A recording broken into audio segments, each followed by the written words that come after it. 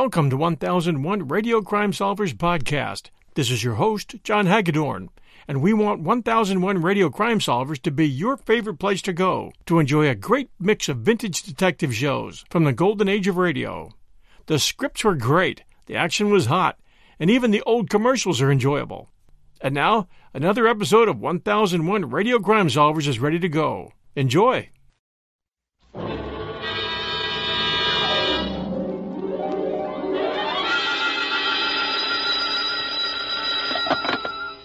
Detective Agency. Ahoy! It's me. Just came ashore. From what? A boat? A ship, Effie, a ship. Anything over 400 gross tons is a ship. Anybody knows that. Well, may I inquire what was your port of call? Calcutta. My, that was a quick trip. Well, Effie, I'll tell you, I got so homesick for you I couldn't stand it, so I assembled my gear and jumped ship. Why, Sam, how sweet. Fast there, gal. I'll be right down to dictate my report.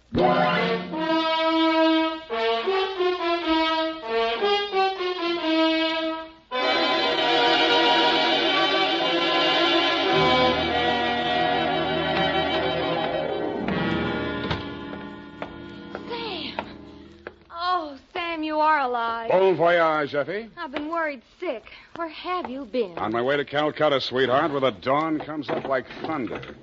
Sam, what are you talking about? Calcutta? And the flying fishes play. Ready, Effie? Sam, why did you want to go to Calcutta, of all places? I didn't, Effie. I hate Calcutta. I was Shanghai.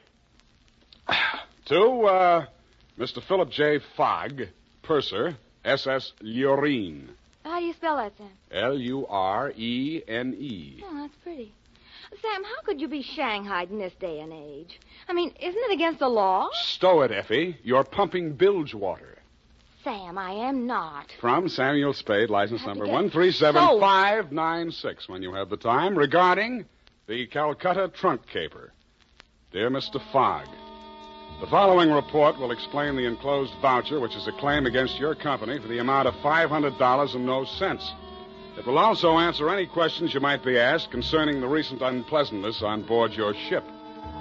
It all started yesterday morning in San Francisco when my secretary announced briefly and caustically that there was a lady outside who wanted to talk to me. I judged that she was worth talking to. She was. Your secretary let me in. Well, I'm glad she did. What can I do for you? I'm Marcia Hopkins. I see. Mrs. Marcia Hopkins. I see. However, my husband is dead. I see. It's about my sister that I've come to you, Mr. Spade. I'm dreadfully worried about her. Who's your sister? Miss Constance Pendleton. And she's become involved with a ne'er-do-well, a completely worthless scoundrel, and a real foreign bluebeard. All three? It's one man, Mr. Spade, a Bulgarian, Major Andrea Rodnik. They're going to be married this afternoon, and I'm positive that his only interest is in her money. I'm convinced that he's going to kill her soon after the ceremony. He's done it to other wives in Europe. I've warned Constance and pleaded with her, done everything I could to stop it. But she's completely infatuated with him and refuses to listen to me. Mm-hmm. What do you want me to do? Prevent the marriage if you can. Get the truth about Rodnik's background and face Constance with it. Oh, Mr. Spade, in some way you've got to make her realize the seriousness of the situation. He's a ruthless character. Well, do what I can, Mrs. Hopkins. Oh, thank you, Mr. Spade. Oh, I've felt so alone and helpless until now. Oh, really? But you will do everything you can, won't you? We've got to save her life.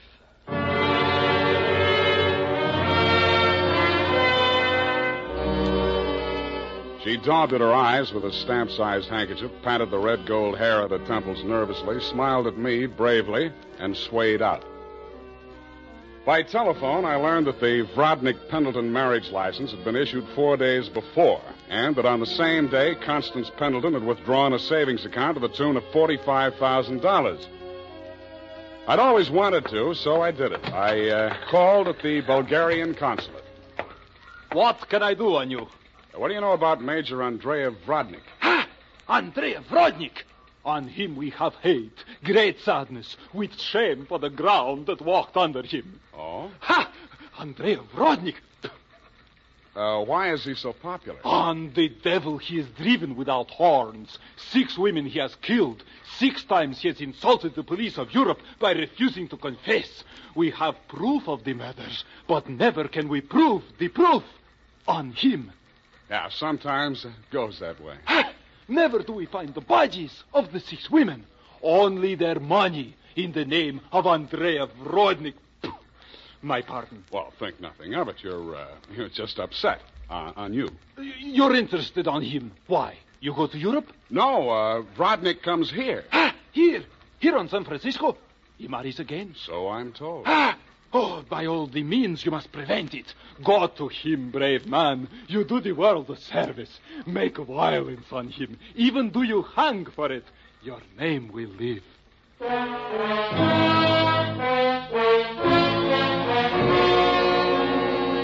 With those valiant words goading me on, I left. The farther I got into the caper, the more it looked as if Marcia's fears for Constance Pendleton were very real and very well-founded. When Constance opened the door of her hotel suite, I could see 3 trunks and a number of smaller pieces of luggage, all locked and ready to be taken out. Yes? You're Constance Pendleton? Yes? I'm a detective. My name is Spade. Detective? What do you want? I want to talk to you about that Bluebeard you're going to marry. Get out of here. You listen, I'll talk, and then I'll get out of here. I just left the Bulgarian consulate. Vrodnik has been accused of the murders of 6 women in Europe. Each of them were wealthy. Each of them married him, and each time Vrodnik came into all their money. Are you trying to blackmail me because of the lies about my fiancé's past? If you are, you're wasting your time. Well, no matter what I'm doing, I'm wasting my time. But to put you straight, your sister hired me, and I am now resigning. She's worried about you, not me. Then you should spend more time investigating your clients, Mr. Spade. You could have saved both of us some time. I have no sister. This is my wedding day. Goodbye, Mr. Spade.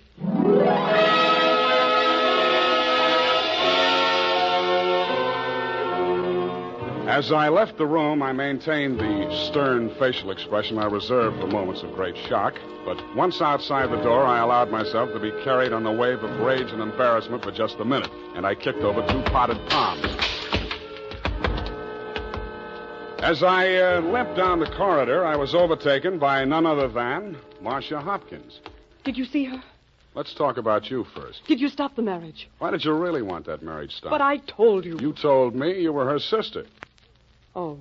She said she didn't have any sister. All right, Sam, I did lie to you about that. But I'll tell you who I really am. I don't want to know who you are. I don't ever want to know. All I want from you is my honestly earned fee and a brief but permanent goodbye. Oh, no, Sam, please, listen to me. We've got to save that girl. I have $500. That's all I have. Would it be enough? What's your real name? Marcia Vrodnik. Yes, he's my husband. I've been married to him for 10 years. We've traveled all over Europe, and I never knew where the money was coming from. He left me at times for 2 weeks or a month, and then when he'd come back, there'd be more money. I just realized that that's when he must have been killing those poor women. And I know that's what he's going to do this time. I just can't stand it. You've got to protect her. That should be easy. We'll let him get married and meet him at the door with a bigamy warrant. Then you will see me through this.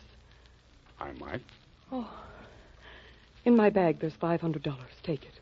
If we can't stop the marriage, then don't let him out of your sight. Not even for a minute. He's a beast, Sam. A beast.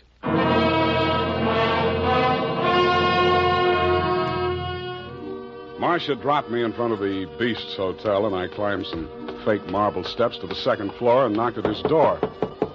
The man who opened it was heavy, handsome in a swarthy, coarse sort of a way, and glowing conceit through 2 eyes, one monocled, one not. You are facing Major Andrei Vrodnik, 1st Bulgarian Horse. What want you? You were facing Saul Fox of the law firm of Fox, Smedley, Van Dusen, and Grip. You overwhelm yourself. I came here to warn you. If you go through with the marriage to Constance Pendleton, you're going to find yourself tangled with civil law. Warn Andrei Vrodnik, who has personally led more saber charges than you have teeth in your skull. Yes. Who has personally split, slashed, and impaled on his own blade more men than you have fingers and toes. You warn me? What is this talk? You're going to have a bigamy charge slapped on you 5 minutes after you slip her the ring. The warrant signed by Mrs. Marcia Vrodnik. Bigamy? Ha! I laugh. This is not bigamy. Marcia's your wife, isn't she? That bigamy was committed when I married her. I had another wife then. You call yourself a lawyer, then you know that only the second marriage is bigamy. The ones following that are nothing but interludes. Okay, Major, go ahead and have your interlude. I'm just warning you. Oh, speaks. We are being married on Redwood City from a justice of the peace 1 hour previous. Then we are sailing through the SS Lurine at midnight with our honeymoon. Already a droshky waits for the baggage and luggage. Go now before I'm losing my temper. If you're ever in Calcutta, look me up. Da!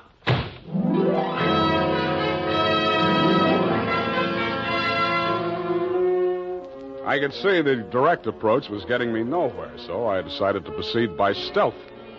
I waited outside the building, and when he left, I tailed him. He made 4 stops at a second-hand store, a hardware store, a surgical supply house, and an undertaker supply house. At these places, he purchased the following items: an oversized steamer trunk, black with brass fittings, a large ball of rope twine, 2 large lead sash weights, a set of surgical instruments, and at the 4th and final stop, the undertaking supply, he bought 2 items: a 20-foot length of rubber tubing and a pump. He returned to the second-hand store with his other purchases, put them inside the trunk, and ordered it sent up to Constance's hotel immediately, and thereupon it took himself to the same place. Marcia was waiting in the empty lobby when he went in. I crouched behind a pillar, turned up my hearing aid, and listened. Did you get the thing? Yeah. Now listen, my darling. We must work fast. As soon as the trunk arrives, before she has a chance to get to the telephone... Yes, Andre, but please, no cutting in the apartment. As you wish, my darling. Now, you know what you have to do. While I'm getting her into the trunk, you'll change her clothes, put on her traveling dress, the hat with the... What is it? What's the matter? Nothing. Come, we must make haste.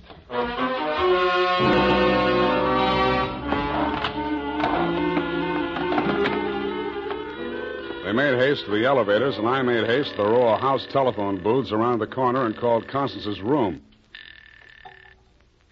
Hello? Mrs. Rodnick? Speaking. Listen, get out of that room right away. Don't take the elevator. Go down the stairs. Who is this? What are you talking about? I haven't got time to explain, and you haven't got time to listen. All those stories about your husband are true. He's going... Hello?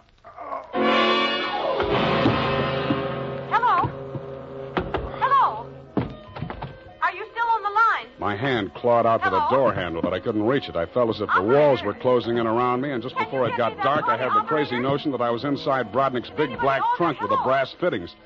I could still hear Constance's voice way off in the distance, somewhere in the direction of Calcutta. I tried to shout to her, to warn her, and then the lid closed over me.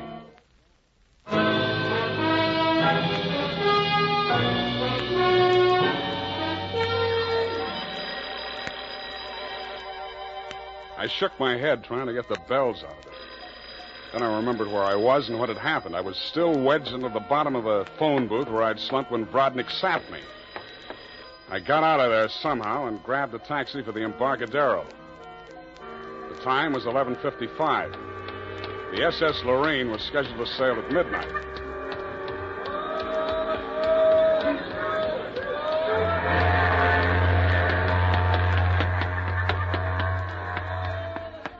I was no sooner across it than they hauled up the gangplank and the ship started moving out of the berth. I didn't know where she was bound for, and I didn't much care. I checked the passenger list and found that Major and Mrs. Andreev Brodnick were in stateroom 12, A deck. 1 minute later, I was hammering on the door of stateroom 12. The woman in Brodnick's stateroom was Constance, and she was not in a trunk. I thought I told you to stop interfering in our affairs. Yeah, your husband told me to, but I didn't like the way he did it. Get out from here. Get out. I see you got your trunk in here where it's handy. Doesn't it make the stateroom kind of crowded? Why don't you give up, Mr. Spade? 2 times already, you are twice a fool. Marcia has no money to pay you, neither have I, even if she had a case. And believe me, she has not. Oh, why do you even bother talking to him, Andre? Mr. Spade, will you go now, or will I have to call the steward and make a complaint against you? I went. I still thought Marcia Hopkins was somewhere on that ship. I still didn't like the look of that trunk. I found the purser's office and went in. You looked at me as if you thought I was a stowaway, Mr. Fogg, and you were right. I'll have to make arrangements for you to ride back with a pilot, Mr. Spade. You realize, of course, that you're subject to a fine. Look, I don't want to do anything illegal. You know, it was just an impulsive thing. Couldn't I book a passage? Oh, there's a matter of your passport. We could arrange a visa and so on in San Pedro. We'll put in there in the morning. Well, that's good enough. How much is the fare? Oh, let me see. That's $483.87, exclusive of tax. Oh, hey, now, wait, I wasn't thinking of taking quite such an extensive voyage, you know. I just wanted to get a little sea air and... how much to Pedro? Well, I'm afraid you don't understand, Mr. Spade. This is not a coastwise steamer. Our first official port of call is Calcutta. Yeah, I know, but... Calcutta? That's in India. Well, don't you have something a little less expensive, like steerage or... There is only one stateroom available, number 14A deck. Take it or leave it. Okay, Calcutta.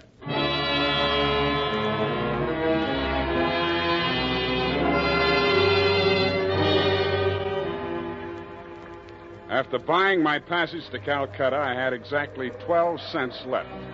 This I gave to the steward who showed me to my stateroom. He thanked me, kicked me in the shins, and left. Out on deck, a tall, red-nosed old gentleman in knickerbockers and a yachting cap was taking a turn around the deck. With him was a face I'd seen in the morning lineup down at the Hall of Justice a dozen times. He was a hotel thief by profession, name of Norman Gorman. He knew me, too, but he didn't give me a tumble. I fell into step with him. Ah, sea air. Nothing like it, am I right? Yeah, I guess it's okay, but there's so much of it. Bracing, salt spray. Nothing like it. Oh, yes, of course. Hey, Norman, my lad. I hate it. I hate boats. Suppose there was a fire on board. Fire? Oh, ridiculous. This your first voyage to the Orient? Yeah. The inscrutable East. You've made this trip before? Oh, yes, indeed. I've worked this line. Yes, indeed. I make this voyage very often. Business interest out in India. Tea, you know. Runs in my family. Sturgis's Golden Orient in the little yellow package. Ever tried it? No, I never indulged. Huh? Don't drink tea. That's ridiculous. Commodore, I need a drink. I ain't happy. Suppose there was a fire on board here. Ah. Well, let's all have a drink. Yeah, suppose there was. Shall we? Come on, I'll shot you to a drink, sir. Not me, Commodore. I just remember this is Fire Prevention Week.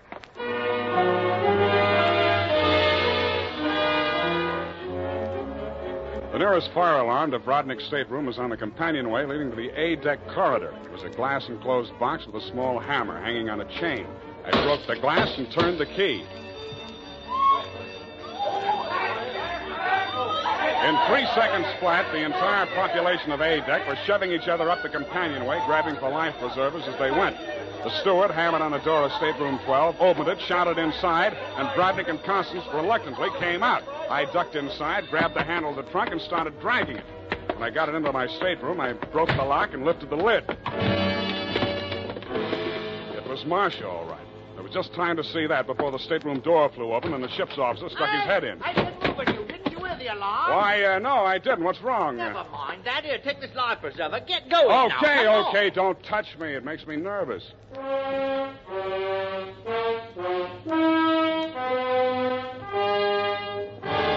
20 minutes later, the captain announced to the mob up on the deck that it was a false alarm, and the passengers drifted back to their cabins. I tried to look casual as I unlocked my stateroom door and walked in.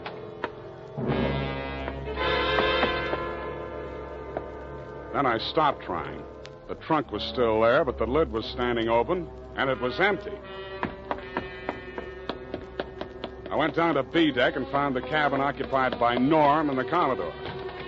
That door was locked, so I kicked it in.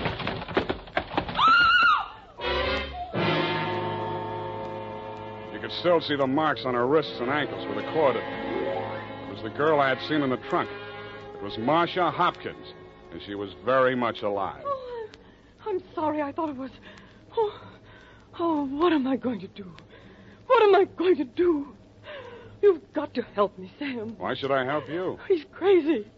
They're both crazy. It all depends on who's in the trunk, doesn't it, Marcia? When it was Constance, you didn't think he was so crazy. Oh, don't you understand? I had to pretend that I'd help him. He was going to kill her right there in the hotel room. I told him it was too dangerous. If anybody looked in the trunk, it would be safer if she was in there alive. So he finally agreed and said he'd wait until we got out to sea to kill her. And then he was Yeah, I know about that. Oh, the idea was so awful. I couldn't stand it. I started to scream, and then he stuffed the gag in my mouth and tied me up. He must have used chloroform or something, because the next thing I knew, I was in the trunk. And that little dark man was leaning over me. He and that old man with the knickers. They brought me here. So they pulled a switch on you. You were the fall gal all along. Oh, you've got to believe me. It was the only way I could save her life. You're the only one I can turn to, Sam. That little thief and the old man, they'd deliver me dead if there was an extra $25 in it. Oh, say you'll help me, Sam. Please say it. Well, when you ask me like that, what else can I say? Oh, you do believe me, darling. You do believe me. Come on, let's get out of here. I'm sorry, Mr. Spade. Please step back inside. I promised my associate, Mr. Gorman, that I would not allow this young lady to risk her life by leaving this cabin. You're getting into this caper at the wrong end, Commodore. It's wound up. They've bungled it. It's no good anymore. You may be right. But you understand my position, sir. I can't take any chances. You've talked to Mr. Gorman? Norm? Yeah, I talked to him. He took you into his confidence? Stop making with the pistol, Commodore. You don't know how to use it anyway. Oh, heavens, Norm. You're as white as a sheet. What is it? Oh, he's sick. Go get a doctor. Yes, indeed. Right away. Listen, Spade. Take her with you. Get out of here. I don't want no part of this. You got it bad, Norm. I'm sick, I tell you. The way I had it sized, this was a clean caper, a snatch. I figured the dame here's an heiress or something. Maybe they drop her off in L.A., connect some ransom, and go on. I figured there was enough for all of us. Oh, but that creep, that Rodnick, he's crazy. He's a regular Jack the Ripper. Stop babbling, Norm. Tell me what happened, exactly what happened. I get a sinking feeling in my stomach every time I think about it. Well, I go in, see? He's very smooth, very businesslike. He offers me a drink. I accept it. He mixes a couple of highballs for me and the dame, then he starts talking. I guess she don't know all about it before this, because she gets just sick as I do. First, I think he's kidding. Then he drags out this set of cutlery like a doctor uses to operate on people. Only he's got something else in mind.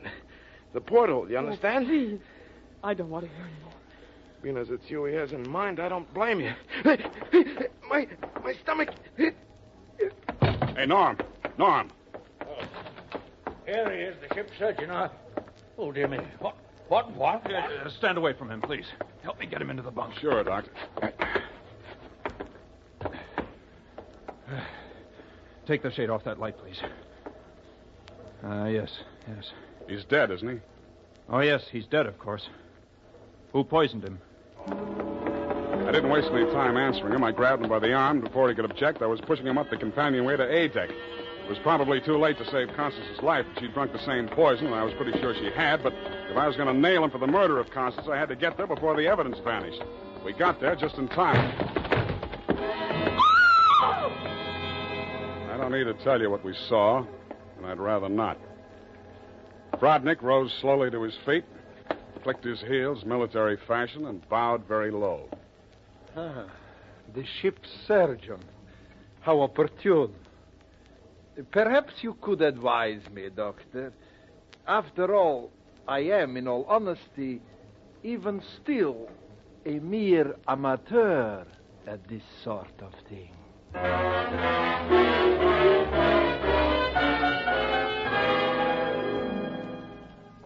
After Rodnick had been taken into custody, we took another turn around the deck. It was daylight, and the ship was lying to off San Pedro. This time, the fresh air really felt good, and so did Marcia. It's all over, Sam. Yes, sweetheart, it's all over. But not between us. Say it, Sam. Say it's not all over between us. How can it be? I knew it. I knew you felt the same way. All my life before, it's been like a terrible nightmare. It never really happened. But it did happen, sweetheart. Oh, but you can forget it, darling, can't you? Please forget it. I'd like to, Marcia. I really would. Hold me close, Sam. Never let me go. You're beautiful. Is that all, Sam? Nothing else? Yeah, lots else. That's why I think we better say goodbye right now. Because when I feel like this, I get foolish. And if I get foolish with you, I'm likely to wake up in a trunk someplace.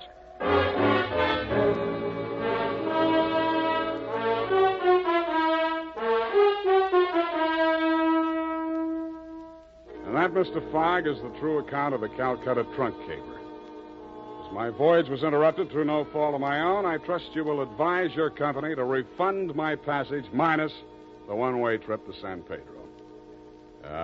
Period. End of report.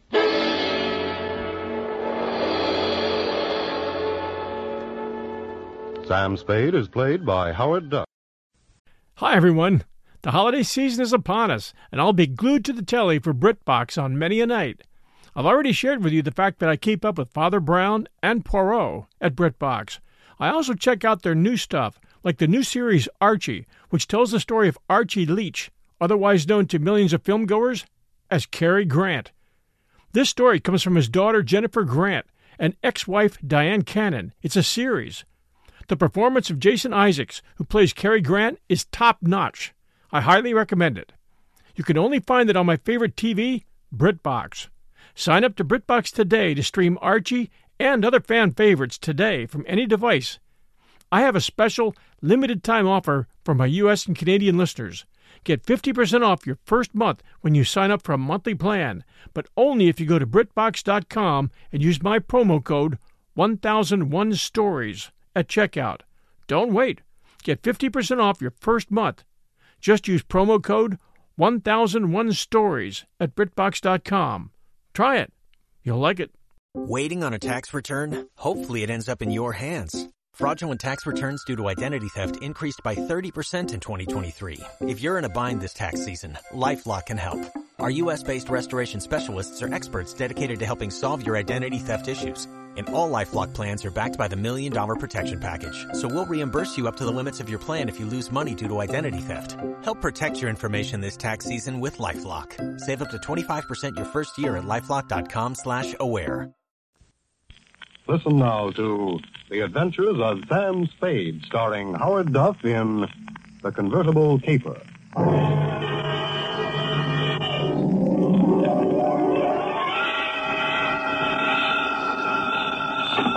Sam Spade Detective Agency. Me, sweetheart. Sam, I knew you'd have the courage to come back and face it. Well, I'm back, Effie. What shall I face first? You didn't do something else, did you, Sam? Besides what? Besides running away with that woman in a stolen car. You're a little mixed up, Effie. The car was stolen from her. You mean it was her own car? Well, not exactly, Effie. You see, she stole it from somebody else, and then somebody stole it from her, and then I got it back for her. Well, it must have been quite a car to be worth all that trouble. It wasn't so much the car, Effie, as... Party? Sam, I don't understand. Think it over, sweetheart. I'll be right down to dictate my report.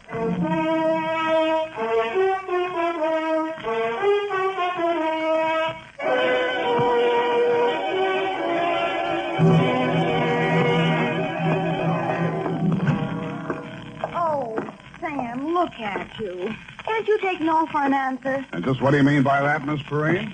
Claw marks on your face. Wrong again, sweetheart. She said yes, I said no. Hence the scratches. I knew she was that type the minute she walked into this office. That ankle bracelet and green nail polish. Green nail polish. Well, puce colored. This one goes to homicide, Effie. Oh, not another murder, Sam. What else? To Detective Lieutenant Dundee from Samuel Spade with license number 127596. Subject, the convertible caper. Dear Dundee, it has been a dull morning, but just before lunchtime, things began to brighten up. Her clothes looked like money, and what they were wrapped around looked even better. She eased herself into the chair I pushed up for her, rattled about $1,000 worth of charm bracelet at me, and after she'd arranged her legs, mouth, and eyes to our mutual satisfaction, she allowed me to hear the sound of her beautiful voice. I do not know whether you will be interested in my case or not, Mrs. Spade. Put your mind at rest, Miss Estrada. Estrada. Who knows? Perhaps I am merely a waste of time. My time is your time as you stay in the States, Mrs. Estrada. Oh, you are very simpatico, very kind. Yes. Entonces, my automobile has been stolen. When and from where? Last night, after midnight, while I was checking in at the Hotel San Rafael, where I am staying, I foolishly left it parked outside with the keys in it. Have you reported this to the police? No. I suggest you do not. No. No? No. Well, why not? Because I stole it from another. I see. No, but you do not yet know all. If the police find the car and notify the one from whom I stole it, then that one will know that I am in San Francisco. And that's bad. Ah, you must think that. If he finds out I'm in San Francisco, then he will come here and kill me. That is why I must recover the car rapidly and without the police. You will be glad to help me. Be very pleasant, Mrs. Strata, but hot cars are not exactly in my line. You wish that I don't think anybody would murder you just for stealing his car. Oh, not for the car, no. Already he tried to kill me once, twice, 3 times. So I take the car and drive away rapidly. Away from where? Mexico, state of Chihuahua, where this pig resides who wishes to murder me. Why? Oh, he drinks. He becomes a beast. He accuses me of... Look here on my shoulder, the scar.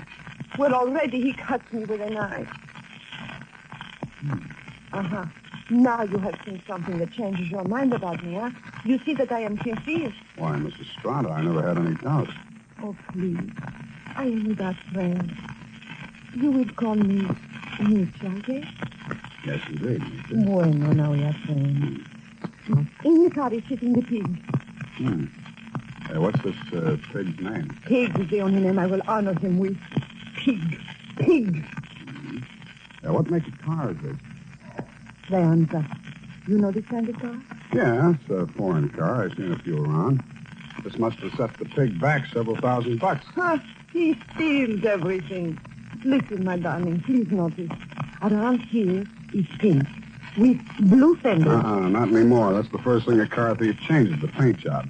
Any other distinguishing marks? Yeah. I would think. It has a radio. You don't say.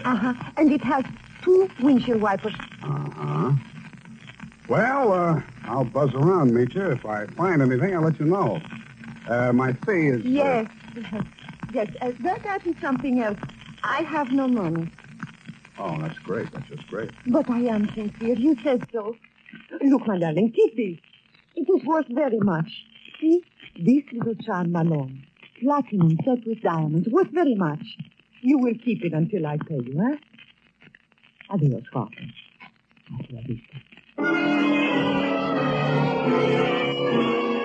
She thrust the charm bracelet into my hand, bit me on the ear, and departed. I put a Band-Aid on it, ran some cold water over my head, poured myself a stitch like a bourbon, and examined the bracelet. The dangle she pointed out was a white metal disc with a monogram in diamonds, 2 vertical bars with a horizontal one on top. It was the Greek letter pi or the initials PT, depending on who had stolen it from whom. I knew it was at least worth my fee. I dropped it into my pocket and went out. My first stop was over on Mission. The sign on the building says, Masterpiece Auto Painting, Joe Rembrandt, proprietor. Sam, long time no see. Hello, Joe. Got something you want painted? No, but I think you may have painted something I want. Sam, you know me. They drive them in the front, we spray the paint on them, and push them out the back. No questions asked. That's quite a turnover, Joe. Yeah, we're going big time. Got the exclusive now for the syndicate work in the hills. Is that right? Yeah. What are you looking for, Sam? A murder car? Could be. It's a custom job, foreign car, Deonza. Here's what it looks like. Yeah, convertible. Sure, come in this morning. 2-color job. Which 2 colors? Canary yellow body, baby blue fenders. Yeah, quite a car, Sam. What a snazzy heap. Heap, huh? Yeah. Is that what you want to know? It was. Happy Herman Heap was one of the biggest used car thieves in the city. As I got off the streetcar in front of Happy Herman's lot, a flash of canary yellow paint caught my eye. I strolled down between the rows of cars and found it. Yes, sir, Heap's the name. Happy Herman Heap. Every car on this lot is in perfect mechanical condition. Take your choice. Kind of hard to choose, Herman. There's so many here. Yes, sir. It takes a heap of heaps to make a heap a heap. Yeah. That yellow job with the blue fenders then? Oh, yes, sir, but the motor in that car, it does need some work. Now, over here... Does it run? Oh, yes, it'll run, but over here... This is more what I want. Let me try. Sounds all right to me. Oh, idling, yes, but needs some work in the transmission or the differential. Mind if I drive it around the block? Well, the mechanics are just about to work on it. Besides, I'm afraid this car is more than you care to invest. Well, let me try it out anyway. Here, I'll leave a deposit. I reached in my pocket for Meech's charm bracelet. He took one look at it, and his expression changed. Well, Why didn't you say so? No deposit is necessary. The car's yours. Drive it as far as you like. Thank you, Herman Heath.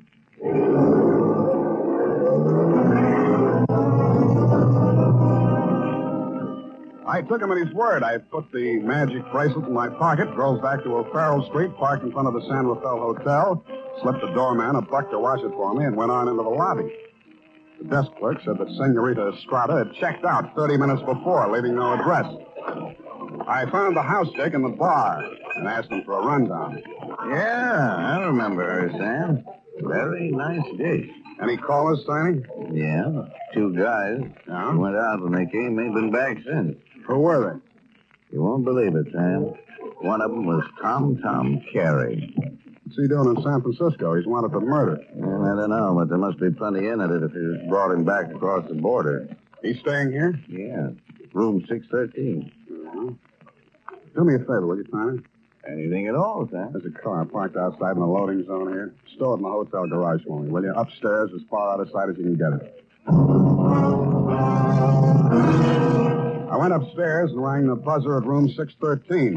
The door was opened by a little dark-complected man with hard eyes and Indian features. There was a mean-looking knife in his hand, but he put it away at a nod from Tom Carey.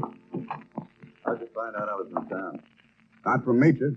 I don't know how much she told you, Sam, but if she told you this much, she was 11. It's $1 million caper. And you know some of the things I've done for less. What's in it for me? What'd she pay you? Nothing. She left this charm bracelet in Hawk. Now, boss, I caught him now. Shut up, Parker. Give me that bracelet. Mine. Watch it, Tom. Don't crowd me. I got something bigger than this, or you wouldn't be here. All right, Sam, what do you want? I want to hear you talk. I guess you know I've been down Mexico way. I'm listening. I got a little business down there, garage business. Running hot cars across the border from the States? We pull them all. Little body work and his serial number, like plastic surgery. Sounds like a good business. You shouldn't be neglecting it. You met the dame. She says you want to kill her. I was off my trout. I scared her. I didn't mean anything. I thought I could scare her into sticking around. I let Parko nick her shoulder a little bit. Oh, just a little bit. Yeah. I figured her wrong. I know that now. If I could see her for 5 minutes just to talk to her, I know it'd be okay. I can't help you, Tom. I want to talk to her myself. Well, since she hasn't got a penny, only that car. She figures I'm peddling that. Not anymore. She already stole it? Some car thieves took it. She hired me to trace it. Listen, Sam. Maybe broke in a strange country. I'd look good to her again. Here's $1,000, Sam. Oh, this is so sudden, Tom. Nothing. When you see her again, give her that bracelet back, yeah? It was a present from me. And whatever you do, don't find that car.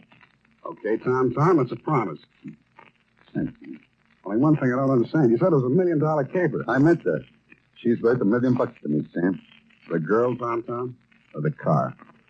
Oh, I wish you hadn't asked that question, Sam. I really do.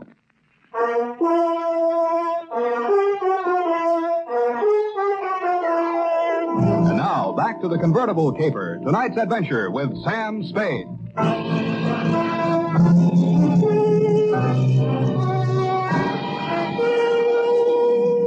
When Tom Carey said $1 million caper, he meant just that.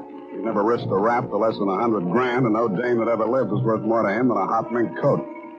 If Nietzsche wasn't the $1 million package, the car was. I didn't know what was in it. With Tom, it might be diamonds, dope, smuggled Chinese, or just plain money.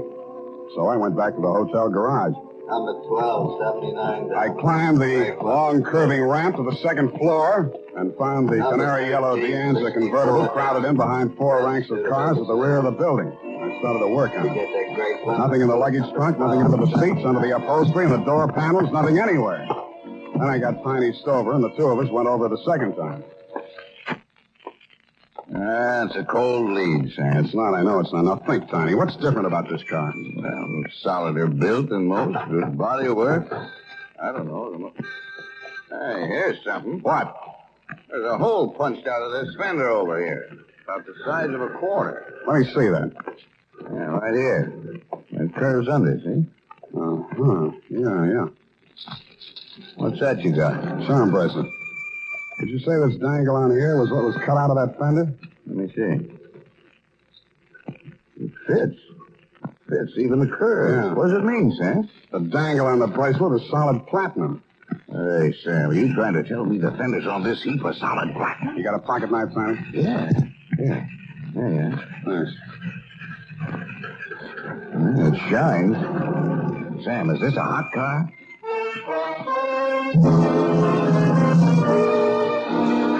I didn't answer him. I didn't have to. He looked from the gray-white gleam of the bracelet chime at a square of paint I'd scraped off the fender and answered the question himself.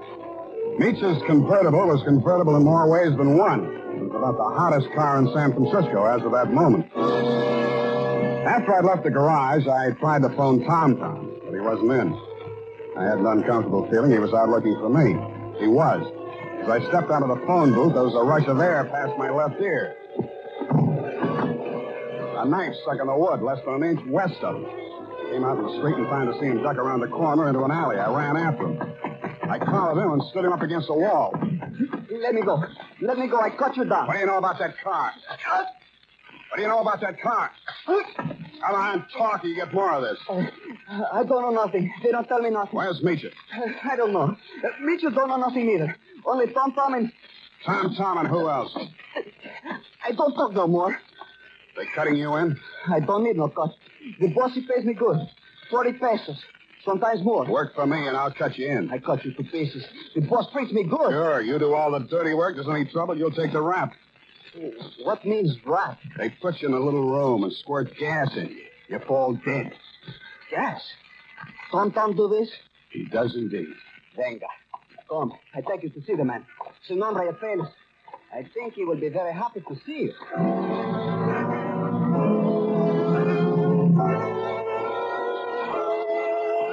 The place Paco took me to was about as high on Russian Hill as you can get. The house was old, faced in brownstone, and had a high iron fence around it. On the gate was a nameplate, H.H. Lovelace. When I opened it to go in, I noticed that Paco was no longer with me. Oh, Mr. Spade, come in. The gray-haired gentleman who greeted me was wearing a wing collar, a carnation, and a very distinguished air. I could hardly believe it, but he was definitely, beyond the shadow of a doubt, none other than the one and only Happy Herman Heap. Well, Mr. Spade, I see that you're surprised. I'm overwhelmed, Mr. Heap. Lovelace, that is the correct name. For my avocation, I selected my first and second names, the H.H., you know. My full name is Herman Heap Lovelace. About that car, Mr. Spade. Yeah, about that. I must own that you outwitted me. I was rather proud of my little device, the disc on the charm bracelet, you know. When you showed it to me at my business establishment, I naturally thought you were authorized to take the car. Yeah, naturally.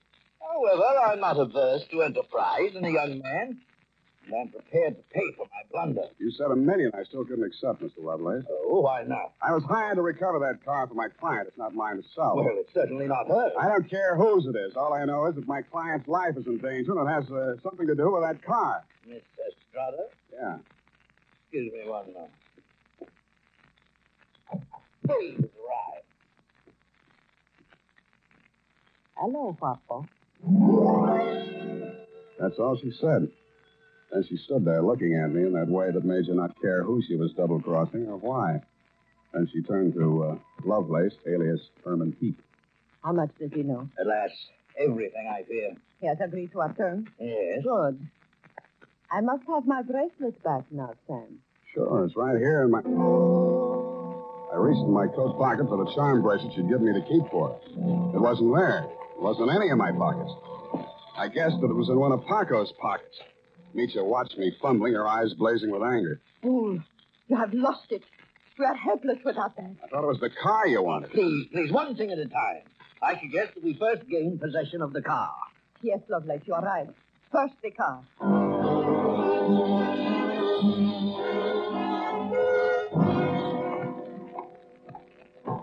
Ah, yes. This is the car at last. A princess in vulgar raiment, but still a princess. No royal coach carrying a king to a coronation ever held such riches. You talk too much. Oh, I do. Well, take your place at the wheel, Mitchell. We shall drive out of here into a splendid future. After you, Mr. Spade. No, Mr. Heath. After you. Yes. Ironic, isn't it, that of all my varied interests, I've never learned to drive a car. Será tu poco, viejo. You seem kind of shaky, Meecha. You sure you can handle the car down the ramp? I'm very good driver, Waffle. Misha, stop! Put on your brakes. There's a man coming up the ramp.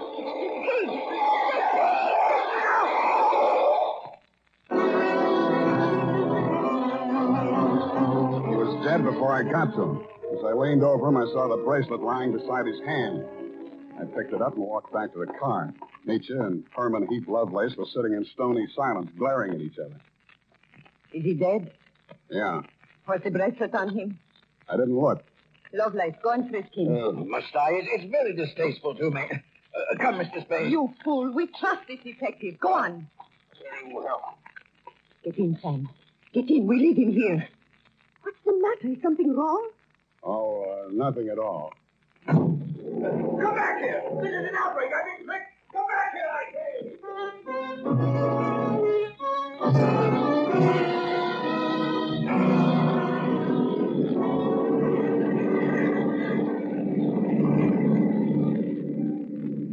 Please, Harpo.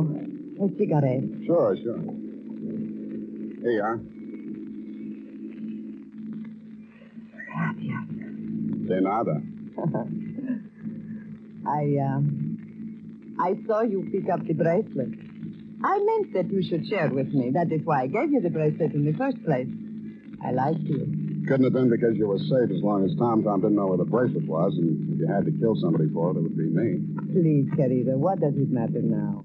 We are together, we have the car, we have the bracelet, and the pig is dead. That's what worries me. Oh, surely you do not think I meant to kill him. Of course not. Your foot just slipped. You stepped on the gas by accident. Yes, that was it. It won't stick, sweetheart. Not with me. But with the police? My story won't help you. I don't know enough.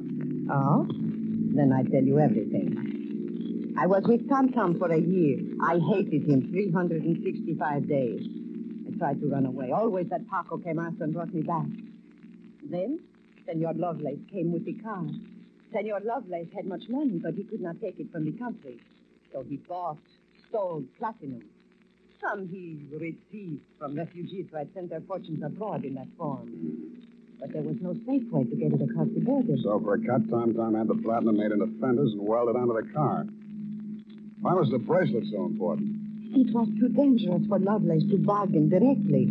Tom was to get the money for the platinum and give the little piece of the fender as a token. Yeah. Lovelace would know who to give the car to when they showed it to him. That's why he let me drive the car off the lot, huh? I don't care, darling, even if you try to steal it. Now we understand each other, no? You are tough, too. Tougher than Tom, I think. Well, now we have everything for ourselves, you and me. What do we care for the others, huh? You make a good pitch, sweetheart. You look beautiful while you're making it. But I don't like you driving. What do you mean? Pull over. I'm driving this heap back to the city. No. I said pull over. I won't let you do it. I don't care what happens. Take it easy. You want to kill us both? Sure, I will kill us both. We die together or we live together. Yes or no? You're nuts. Answer me. The answer is no. Bueno, you will see I mean what I say. The fog thinned out just as we rounded a bend in the road. There was a point ahead with a sheer 300-foot drop to the sea. She jerked the car away from the pavement and steered straight at it. I grabbed the wheel and pushed it. The car skidded on gravel and slid sideways toward the cliff. I got the door open and tried to yank her out with me. She held on and kicked me until I rolled free.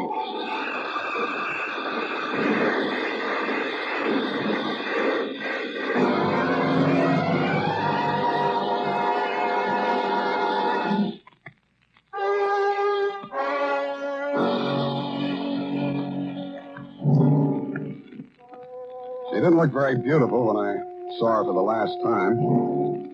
And the flashy convertible was a pile of junk. Very expensive junk, but junk all the same. I understand the federal men have confiscated the platinum and are holding Lovelace for questioning. I doubt if he'll crack. Nobody can embarrass a used car salesman. Period. End of report. Sam, do you really like this racket we're in? I hate it. So do I. But don't let's ever go into any other racket. It's a promise, sweetheart. Why, I'll never know. Good night, Sam. Good night, sweetheart.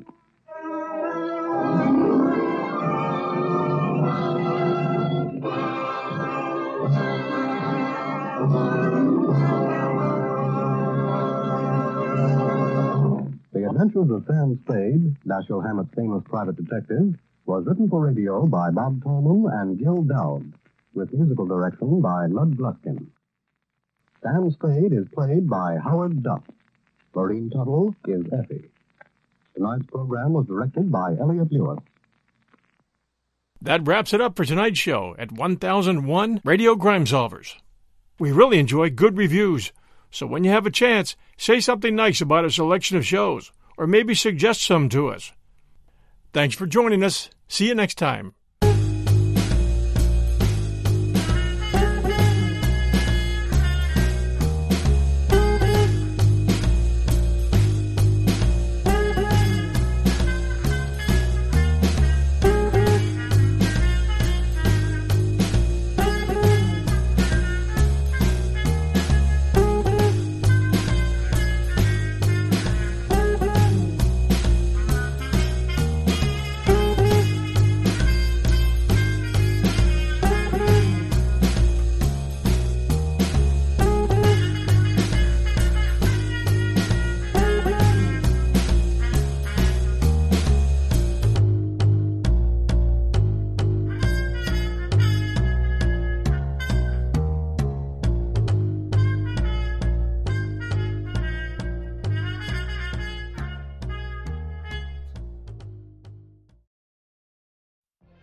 What if you could have a career where the opportunities are as vast as our nation, where it's not about mission statements, but a shared mission? At U.S. Customs and Border Protection, we go beyond to protect more than borders. From ship to shore, air to ground, cities to local communities, CBP agents and officers are keeping people safe. Join U.S. Customs and Border Protection and go beyond for something far greater than yourself. Learn more at cbp.gov/careers.